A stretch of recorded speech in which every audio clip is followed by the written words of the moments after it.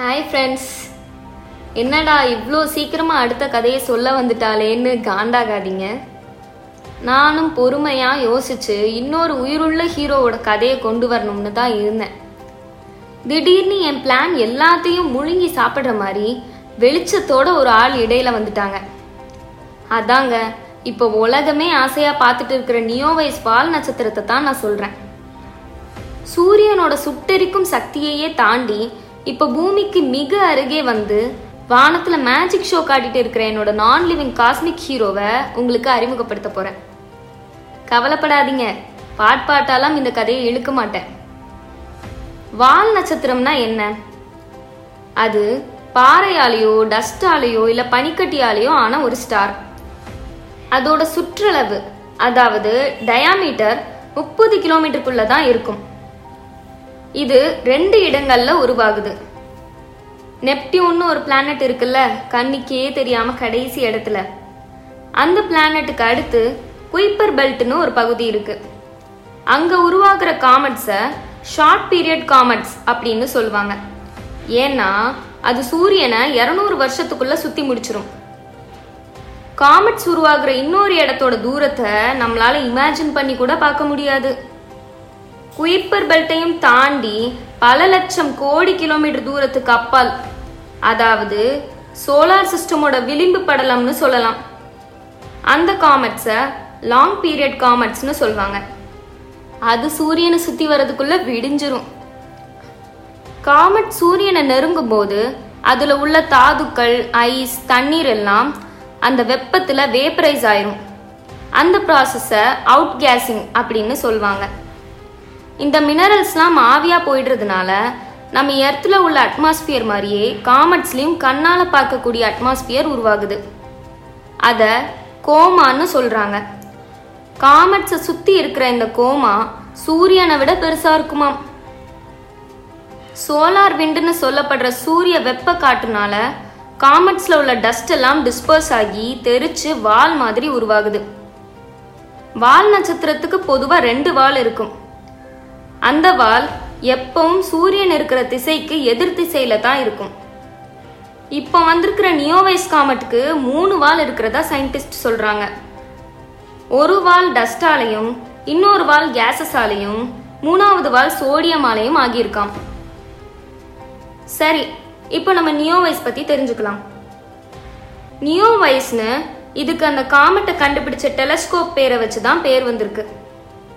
அந்த டெலஸ்கோப்போட full form near earth object wide field infrared survey explorer. அதோட short form தான் நியோவைஸ்னு சொல்லப்படுது. நாசா சயின்டிஸ்ட் மார்ச் 27ஆம் தேதி தான் இந்த காமெட்டை முதல்ல பார்த்துருக்காங்க. அதை டெலஸ்கோப்ல பார்த்தப்போ நம்ம சோலார் சிஸ்டம்க்கு வருமோ என்னமோன்னு சந்தேகம் அவங்களுக்கு இருந்துச்சு. ஆனா ஜூலை மாசத்துல அது நம்ம கண்ணுக்கே தெரியற அளவு கிட்ட வந்துருச்சு. கான்ஸ்டலேஷன்னா என்னன்னா எல்லா ஸ்டார்ஸோட கூட்டமைப்புன்னு சொல்லுவாங்க. பிக் டிப்பர் அப்படின்னு சொல்லப்படுற கான்ஸ்டலேஷனோட தெற்கு பகுதியில தான் இந்த காமெட் இருந்திருக்கு.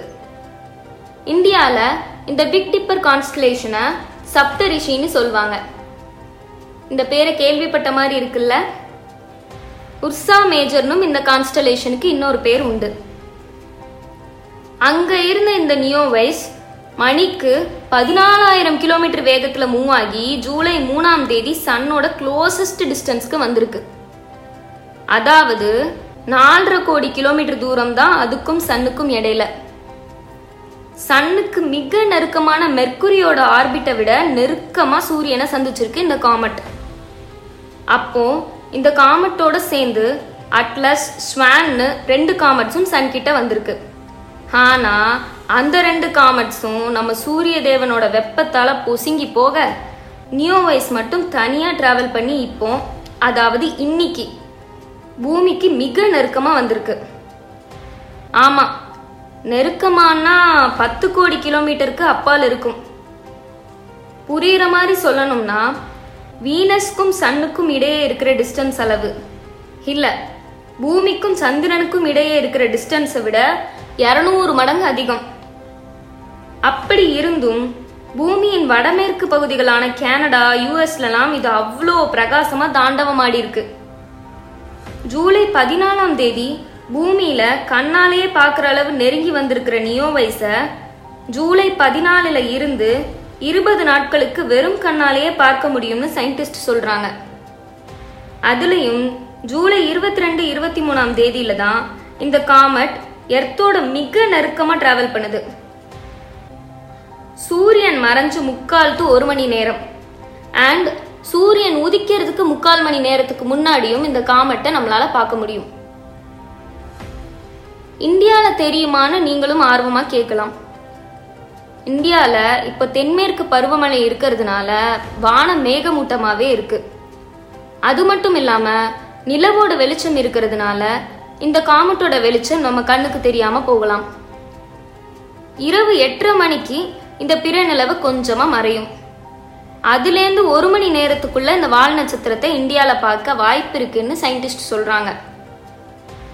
இவ்வளோ நாள் இந்தியால இந்த காமெட் கிளியரா தெரியல. இருந்தாலும் இன்னைக்கு அது எர்த்தோட க்ளோசஸ்ட் டிஸ்டன்ஸ்ல இருக்கிறதுனால வானம் கிளியரா இருந்தா நட்சத்திரங்களோட அழகுக்கு மணிமகுடம் சுற்ற மாதிரி இந்த மிக அரிய வால் நட்சத்திரத்தை பார்க்குற பாக்கியம் நமக்கு கிடைக்கும். அப்படி என்ன இருக்கு இந்த காமெட்லன்னு நீங்க நினைக்கலாம். இயர்லி ஒன்ஸ் நம்ம எர்த்தை ஏதாவது ஒரு காமெட் பாஸ் ஆகிக்கிட்டே தான் இருக்கு.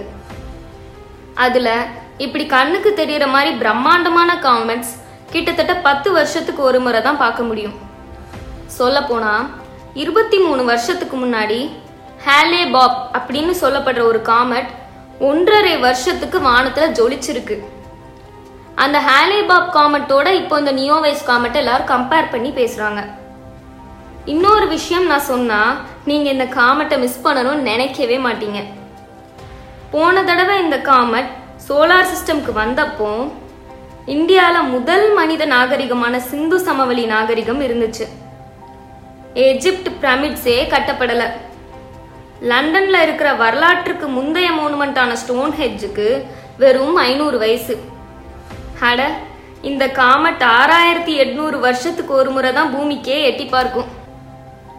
அடுத்தது வரப்போற வருடம் 8820. அப்போ மனித இனம் இருக்குமா? இருந்தாலும் எப்படி இருக்கும்?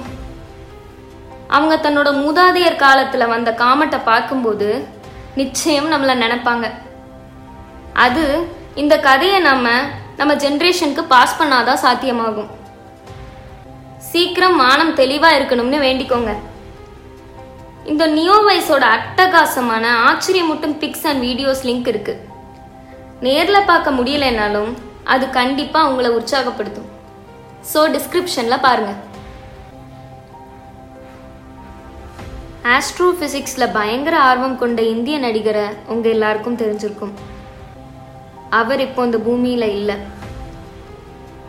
இந்த காமெட்ஸோட அழக ஏதோ ஒரு தூரத்துல இருந்து ரசிச்சுட்டு இருப்பாருங்கிற நம்பிக்கையில I dedicate this story to Sushant.